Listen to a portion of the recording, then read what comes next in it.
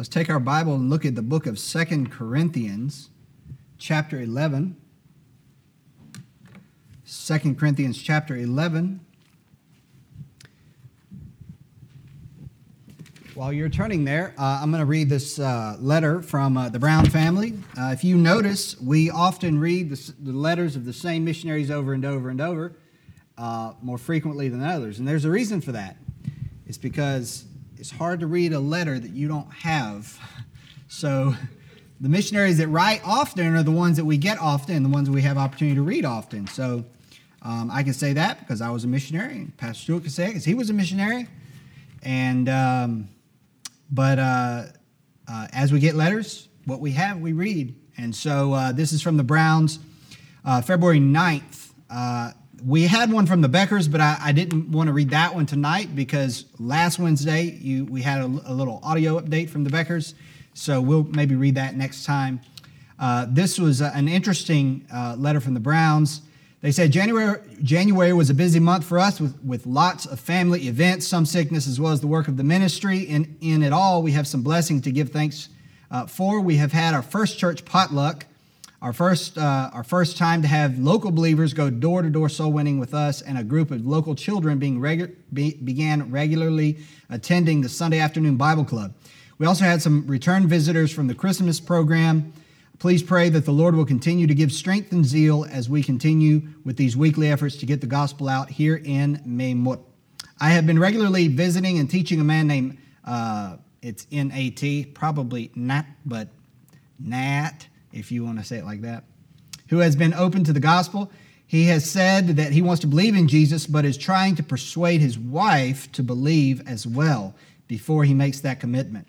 Please pray that both he and his wife will clearly understand the gospel and truly place their faith in Jesus Christ. Now that might fall odd upon your ears, but that is very common in Cambodia. So it's not just as simple as having a divided house. It's just a simple thing like it would be simpler here.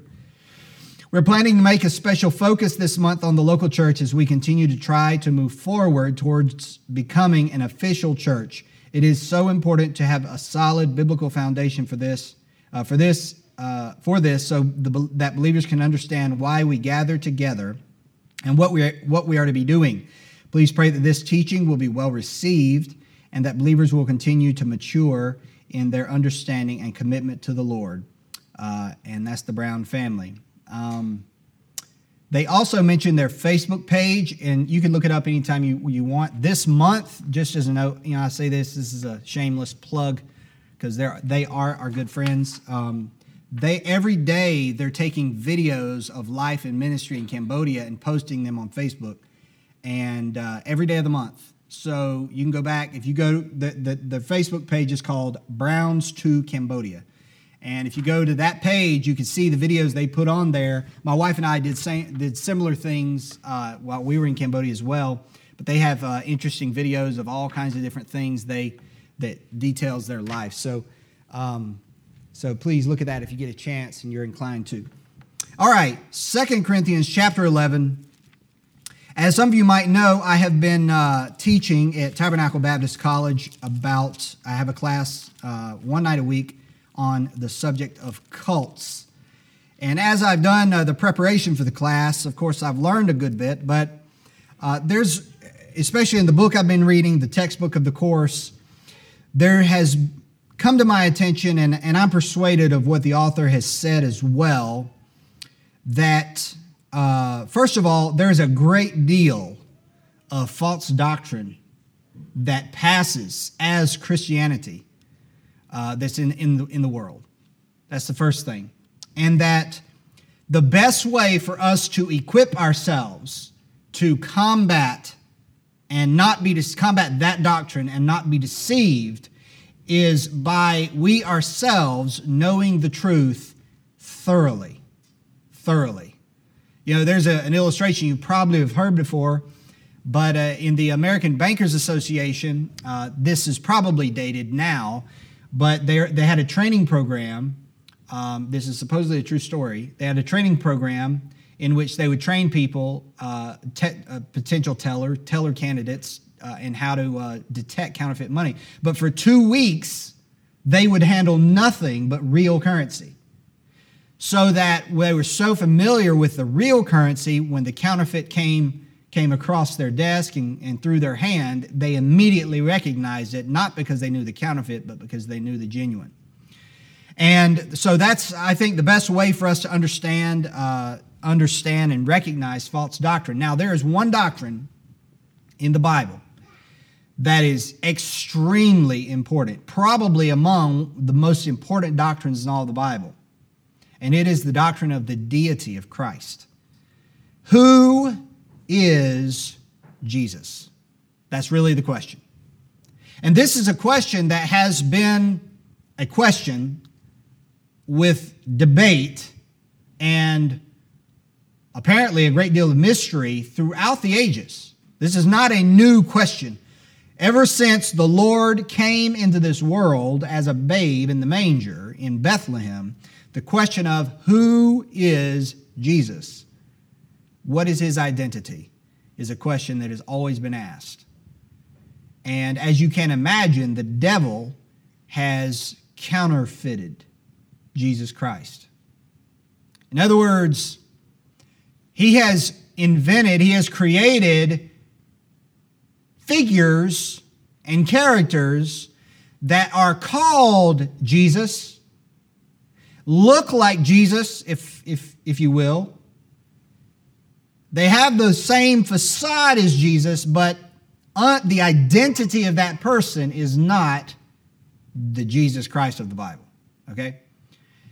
Just the same as if someone looked like you, acted like you, carried your ID, but it wasn't you. The devil has created counterfeits. And what's interesting is that almost all of the cults, and this is one thing that I've seen from preparing for this class, is almost all of the cults, there's certain doctrines that almost all of them deny or change. And at the top of that list of doctrines that the cults change is the deity of Christ. You can imagine why. Because there is one figure behind it all. And there is one person that Satan despises more than any other. It's not you, it's not me, it's not Pastor Stewart. It's the Lord Jesus Christ himself. All right, so let's pray, and then we're going to read some verses. But before I pray, if you're a person that likes to take notes, so I see some notebooks. If you're a person that likes to take notes, tonight would be a good night to write down some scriptures, because I'm going to go pretty fast. So if you want to take notes, I'll just kind of give you a heads up, so that if you do want to take down the references and look at them later, you can do that. All right, let's pray together. Father, we come to you in the name of the Lord Jesus Christ, and we thank you for the opportunity to study your word, to fellowship together, to sing, to bear one another's burdens. Lord, help us to truly do that. And as we look into your word in this study of your deity and of what the Bible says about it, Lord, give us clear understanding. And I pray that these things would not just be cold facts, theological points of doctrine, but they would be things that would resonate in our heart and in our soul with the Spirit of God who's in us. And that we would take these things and cherish them, because these are the truths of Scripture. These are spiritual and indeed realities upon which we have staked our very soul. So, Lord, would you bless our study tonight with your help and grace? In Jesus' name, amen. Notice 2 Corinthians chapter 11 and verse number, let's look at verse number 3. The Bible says, "But I fear, lest by any means, as the serpent beguiled Eve through his subtlety, so your minds should be corrupted from the simplicity that is in Christ. For if he that cometh preacheth," notice this phrase, these two words, "another Jesus, whom we have not preached, or if ye receive another spirit, which ye have not received, or another gospel which ye have not accepted, ye might well bear with him." Notice that. Another Jesus, whom we have not preached. So the question we need to ask is, what Jesus did Paul preach? What Jesus, of course, is the Jesus of the Bible. That is, listen, and I'll show you this later in the scripture. If you get the identity of Jesus Christ wrong, you are not going to heaven. This is one of those things that we can differ on some things that are biblical, and we can have different points of view maybe.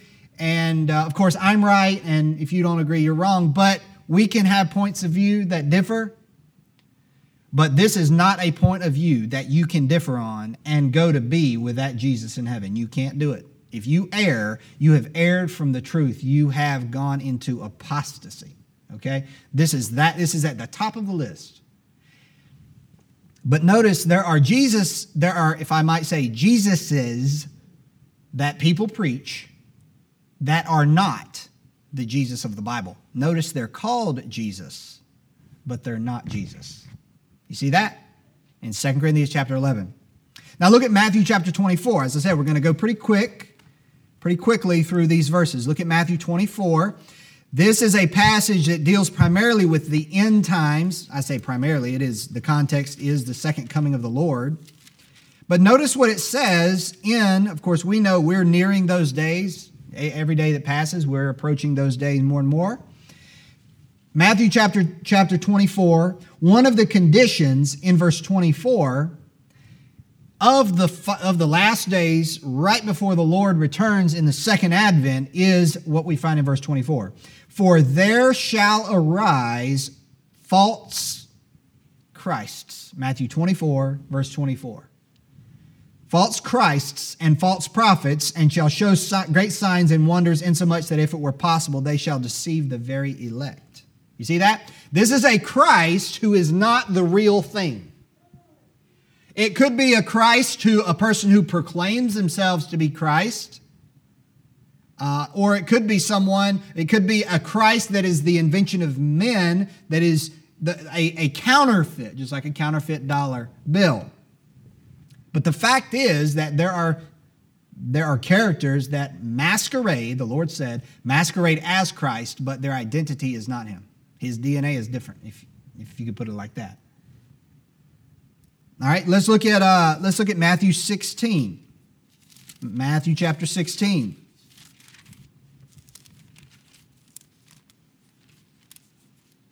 I love this passage. I didn't used to love it. But the more I get in this passage, there's some passages, you might call them seminal passages. In other words, passages that are extremely important throughout church history. In other words, they're like, for instance, what was the passage that Martin Luther really affected his life and set the direction for, his issues aside. It is the phrase, the just shall live by faith, right? That was what got a hold of his heart. And as you study these passages, you can understand why. Why is John 3:16 such a well-known passage? There's reasons for that. And this is one of those. Matthew 16. Remember I said at the beginning that the question of the identity of Christ is something that's been going on a long time. Notice this question. In verse 13, the Bible says, the Lord poses the question, when Jesus came into the coast of Caesarea Philippi, he asked his disciples, saying, whom do men say that I, the Son of Man, am? And they said, so this is a question of his identity. And they said, some say that thou art John the Baptist. We know that's not true. Some Elias, and others Jeremiah or one of the prophets. Now notice the contrast here. Notice he pivots. He saith unto them, but whom say ye that I am? There's a contrast between what the world says about Jesus and who he is, and what his people say about Jesus.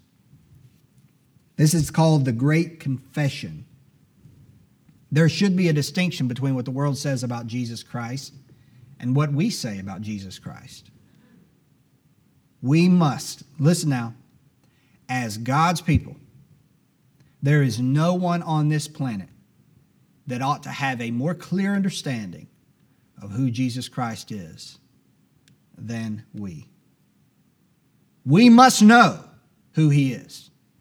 And it must not be subject to the whims of science as they study the historical Jesus and put these silly dramatic junk on the Discovery Channel and the Learning Channel, whatever they put it on, to try to deceive people that he was married to Mary or Martha, or he's a polygamist, or he was whatever. We ought to know who Jesus is, and we ought to know it clearly from the Scripture, not from the preacher, but from the Scripture. Jesus asked, "But whom say ye that I am?" Talking to the disciples.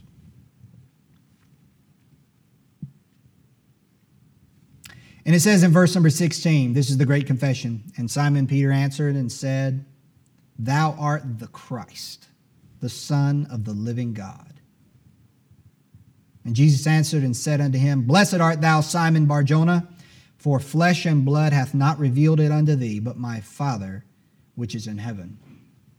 See, the very fact that Peter believed that Jesus was the Christ, the Son of God, showed that he had an awakened spiritual understanding. He knew that even though Jesus looked like a man, as far as he was a man, he was 100% God and 100% man. He was a man. But Peter, by faith, understood his true identity. Now, he says, "Thou art the Christ, the Son of the living God." In just a little bit, I hope to make it perfectly clear what that means, okay, as it relates to Christ's deity, okay? Now flip real quick to 1 John chapter 2. 1 John chapter 2.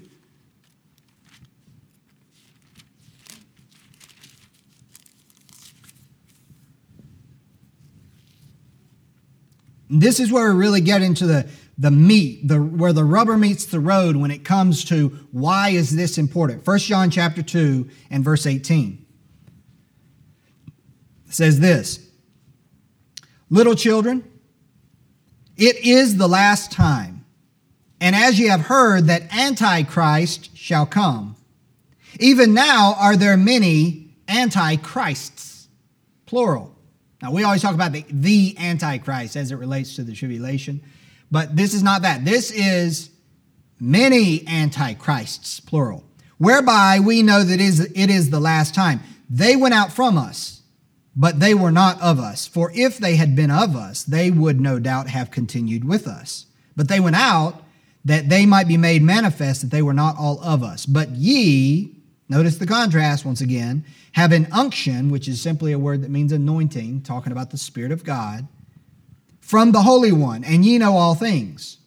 I have not written unto you because ye know not the truth, but because ye know it, and that no lie is of the truth." Now listen to this. "Who is a liar, but he that denieth that Jesus is the Christ?" Notice what this says. He is Antichrist, that denieth the Father and the Son. "Whosoever denieth the Son, the same hath not the Father. But he that acknowledgeth the Son hath the Father also." Number one, you can't believe in God aright if you misunderstand who Jesus Christ is. How can you believe in the Father if you don't believe in the Son? Okay? Number two is, what does it mean to be Antichrist? In this verse, we see that to be Antichrist is a denial of the true identity of Jesus Christ. Okay? Now, in this verse, the question the question that's being dealt with is the question of whether Jesus of Nazareth was God, manifest in the flesh. Is the question of, was he truly deity? Okay? Now flip over to 1 John chapter 4 and look at verse 1. 1 John 4 verse 1. Notice what it says. "Beloved, believe not every spirit, but try the spirits, whether they are of God, because many false prophets are gone out into the world. Hereby know ye the Spirit of God. Every spirit that confesseth that Jesus Christ is come in the flesh is of God. And every spirit that confesseth not that Jesus Christ is come in the flesh is not of God. And this is that spirit of Antichrist. Again, we're dealing with the identity of Christ. Who is Christ?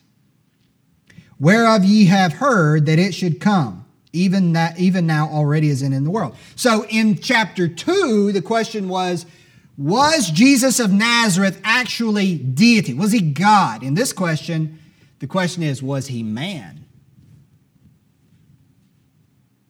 So if the Christ was not really a man, he had not come in the flesh, then I want to know this. Who was the man they called Jesus? You know what he was? He was just a normal dude, a normal guy. In either case, the attack of the Antichrist, the spirit of Antichrist, deals directly with who Jesus is. Okay? It's a denial of who he is. All right, look at 2 John.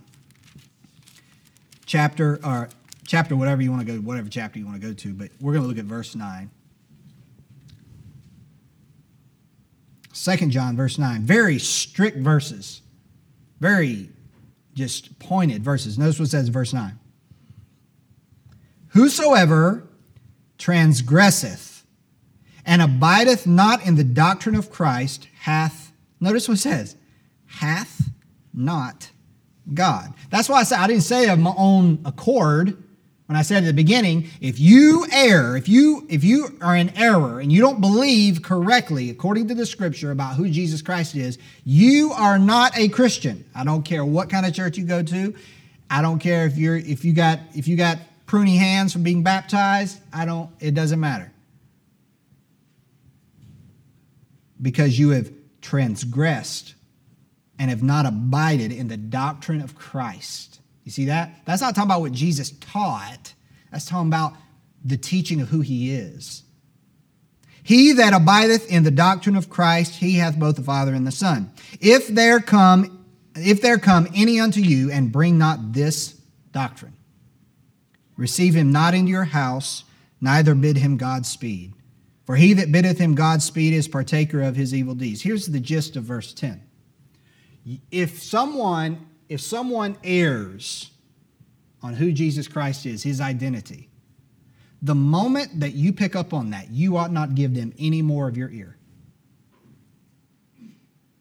Listen, as a Christian, you and I should jealously guard the deity of Christ. Listen, you and I are the church of God, which is the Bible calls the pillar and ground of the truth. Who did Jesus say in the great confession in Matthew chapter 16 we read a minute ago? But whom say ye that I am? Asking his disciples. They knew who he was. That was a point that was not a point upon which they could compromise. That was not negotiable.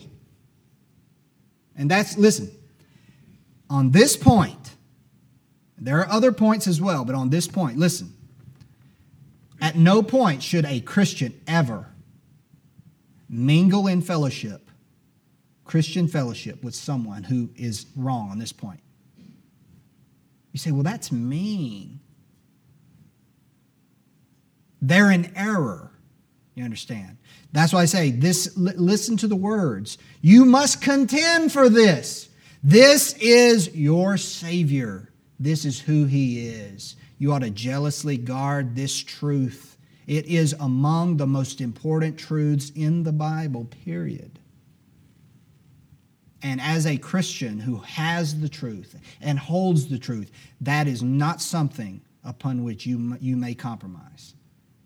You must utterly and completely and totally reject anyone who questions this doctrine. I'm thinking Jehovah's Witnesses. I'm thinking Mormons. I'm thinking, listen, sometimes charismatics. There are some charismatic preachers that question this doctrine. They come up with these, they're trying to come up with some new doctrine and some novel idea they can teach, and everybody's like, whoa, I've never heard that before. Yeah, it's just old stuff that they've dug up. It's the same old trash that the devil has been spawning from the very beginning. Now, what I want to do is I want to ask this question. and look at a few other verses. In the great confession in Matthew 16, Jesus said, "But whom say ye that I am?" And Peter said, "Thou art the what? The Christ, the Son of the living God." So what does it mean to say, to believe, to be the Christ, the Son of the living God? What are the implications? What is the meaning of that?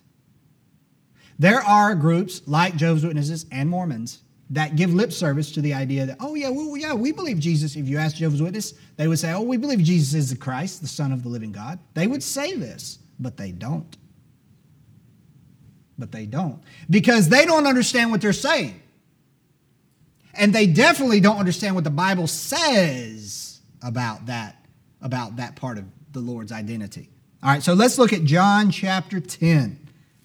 John 10.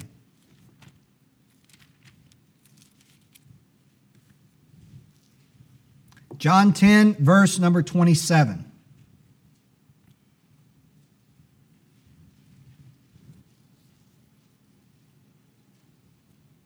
Says this, John 10, 27, "My sheep hear my voice, and I know them," the Lord speaking, of course, "and they follow me. And I give unto them eternal life, and they shall never perish, neither shall any man pluck them out of my hand." I could stop and belabor every one of these verses for a long time, but I have to hurry.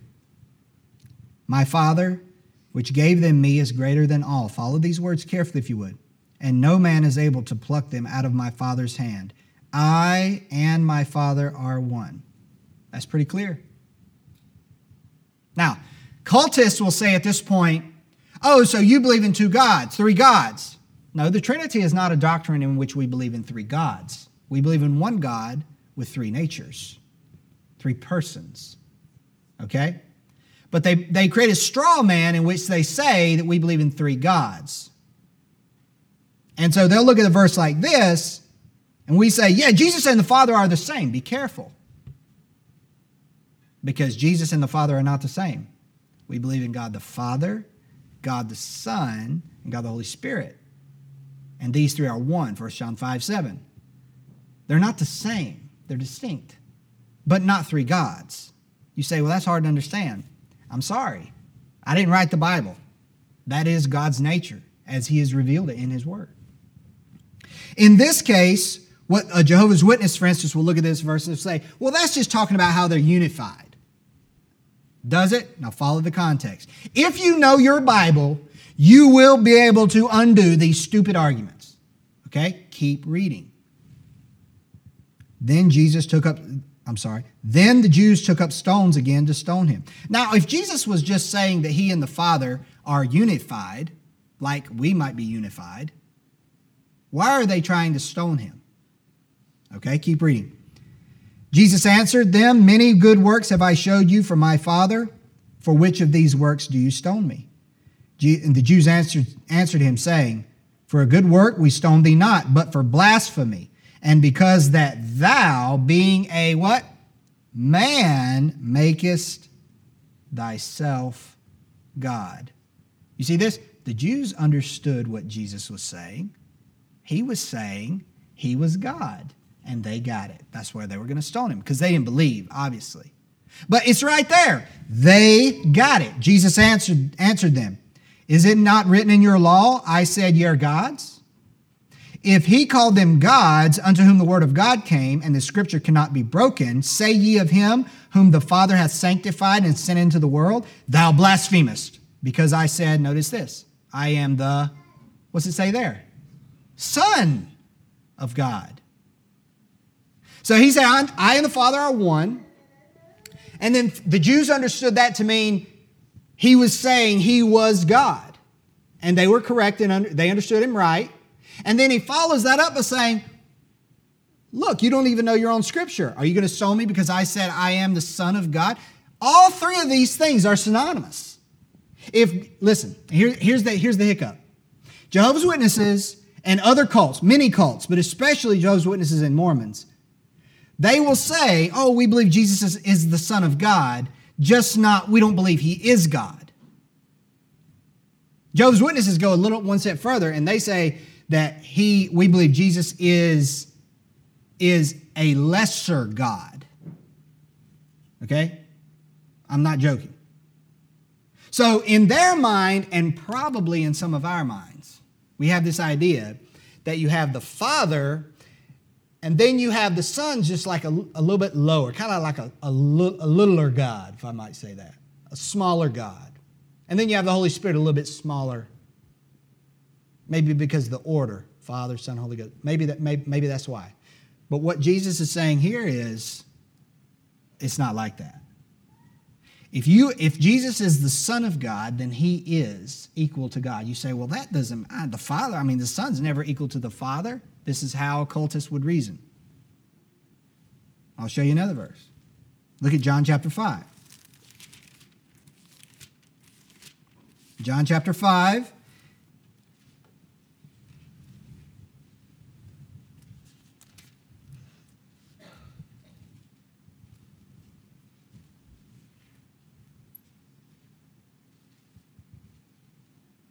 So Jesus heals a man on the Sabbath day in verse 10 down through verse 16. And verse 16 says this of John 5, and therefore did the Jews persecute Jesus and sought to slay him because he had done these things on the Sabbath day. But Jesus answered them, my Father worketh hitherto, and I work. Notice he mentions his Father. That means he's the Son. If you call someone Father, that means you're the Son, right? That's why they bring it up. Read this carefully. Therefore, the Jews sought the more to kill him, because he not only had broken the Sabbath, but said that God was his Father. What's the next clause say? Making himself, what does it say? Equal with God. So to be the Son of God is to be equal with God. Do you see that?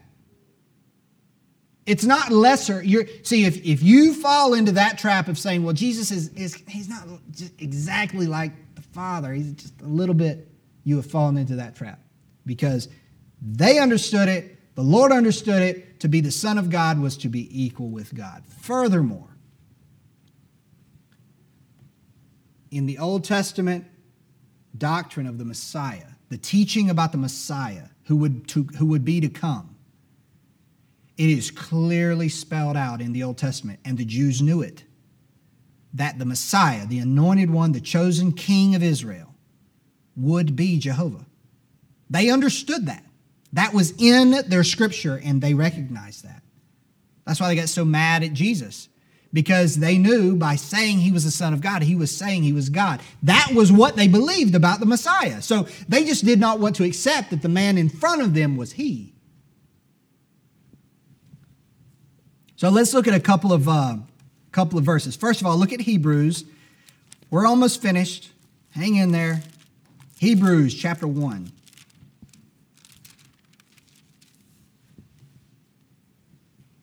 Verse 1. Now, I'd really like you to follow along because I think you'll get it. If you've never seen some of these things, I think it'll be a blessing to you if you follow along and really follow the wording. Hebrews chapter 1, verse 1. It says, God, who at sundry times and in divers manners spake in time past unto the fathers by the prophets, hath in these last days spoken unto us by his, notice the word, Son. Listen, in Jewish theology, that is the theology of the Old Testament, the Son of God is a major theme. Now, you might not see it very readily, but it is there. Psalm 2, kiss the Son, lest he be angry.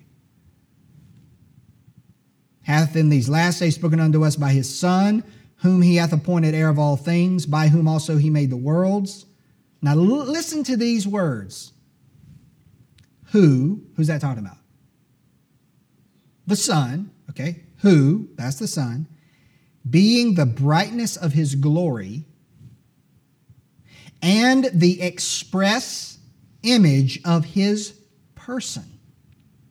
That is a clear statement that the Son of God is equal in glory to the Father and is his very image. Right? No false teacher can undo what that verse says. They say, well, that just means he looks like him. Whatever. Not only that, it says, and upholding all things by the word of his power. That's the act of creation. Sustaining the world, the created world. That is only reserved. That is reserved to only the Almighty, no one else. And yet it's spoken of the Son. Now, at this point, Jehovah's Witnesses would say, well, God created the world in other words, he asked the Son to create the world. The Jehovah's Witnesses teach that Jesus was the first created being. That's what they believe. Now, the Mormons believe that Jesus and Satan were brothers, and they fought, and Jesus won, and so Jesus got the earth. In fact, Mormons are basically polytheistic. They believe in multiple gods. But here's the thing. For a Jehovah's Witness to say that Jesus is only the Son of God, but he's not very God, is also polytheistic. Because in their own Bible, it says Jesus is a God.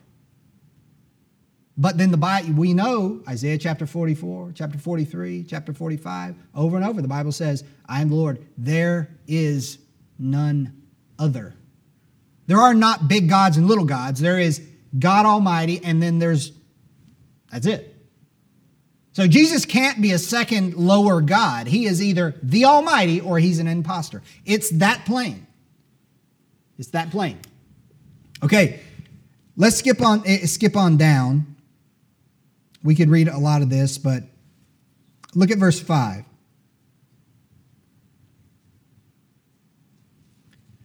For unto which of the angels said he at any time, Thou art my son?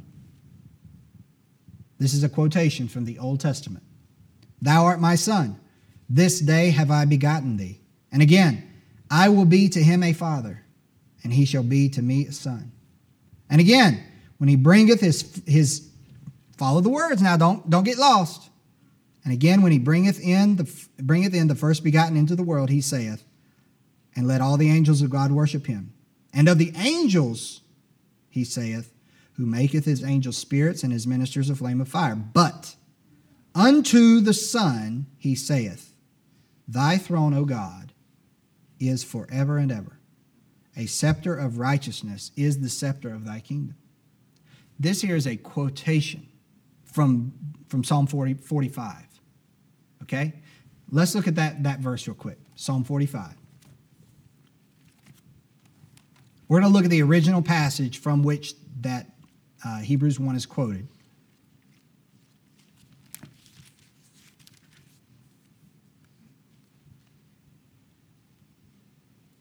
Psalm 45, verse 6.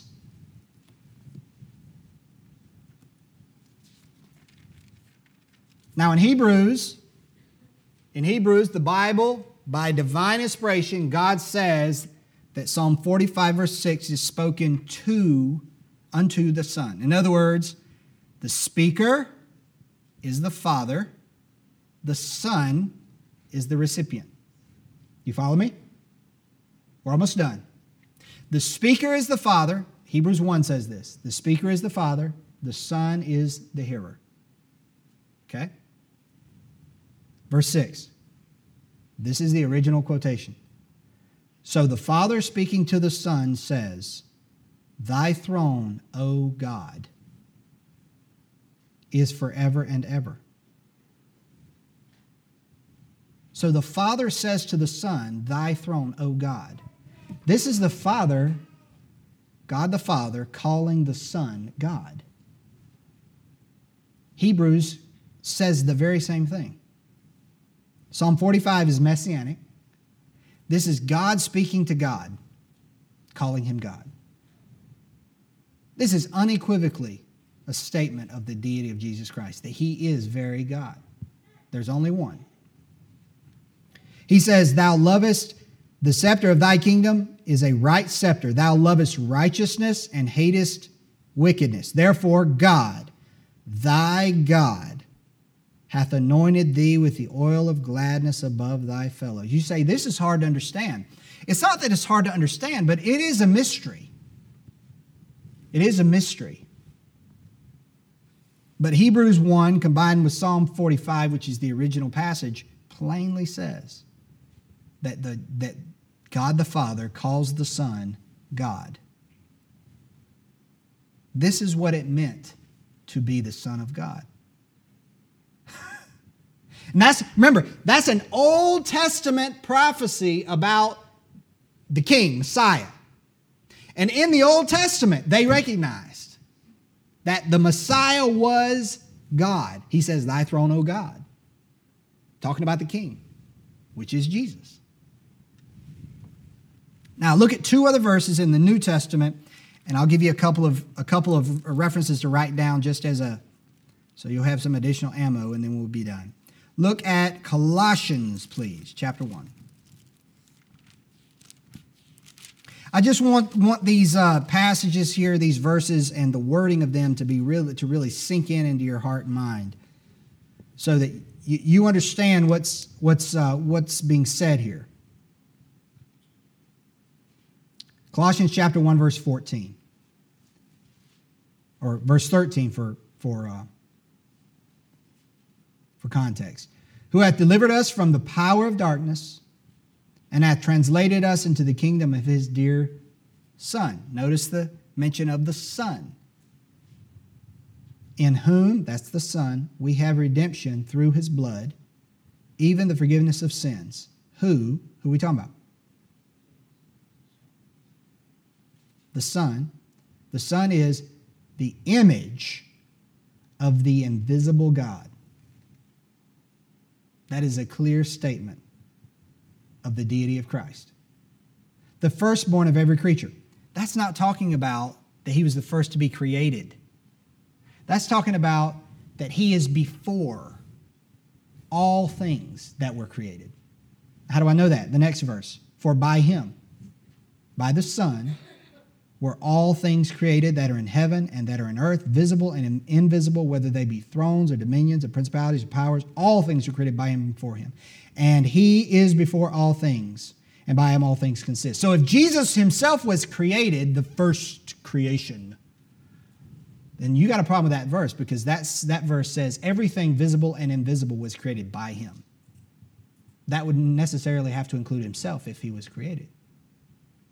But he wasn't. This once again speaks of the creative power of God in Christ, that he created the world. All right, lastly, look at Philippians chapter 2. Couple pages over to the left.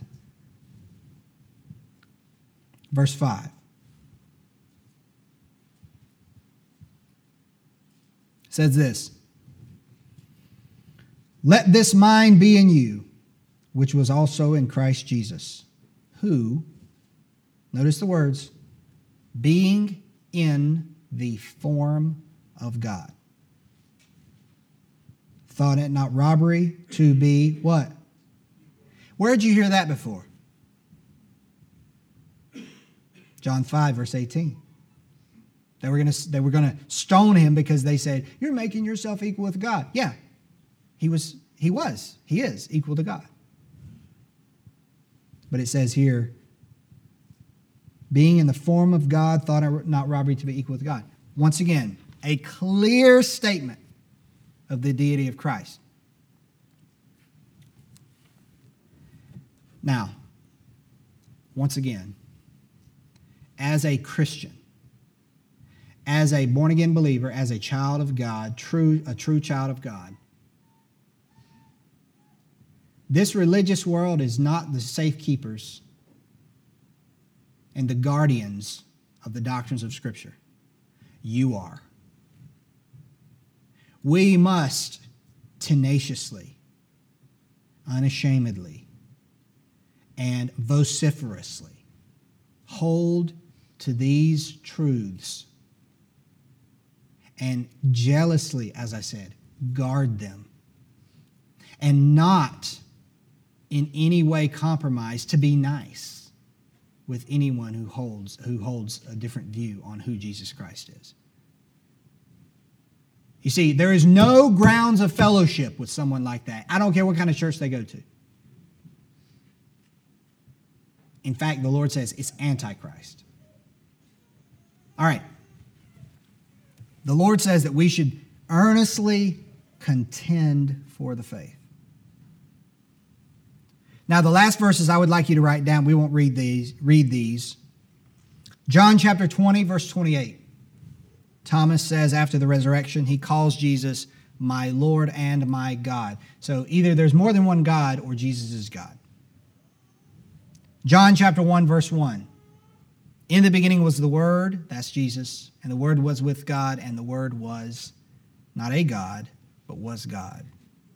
And then lastly, the one I wrote down, there's more. Isaiah chapter 7, verse 14, the prophecy of the fact of Jesus' virgin birth. And they shall call his name Emmanuel. Not Jesus, but Emmanuel, which means God with us. Jesus, that baby, that's God with us. That's why he's called Emmanuel. I hope that's a blessing to you. I was really hoping it wouldn't be just dry information, but it would be something to really help you understand and know the clear teaching of Scripture.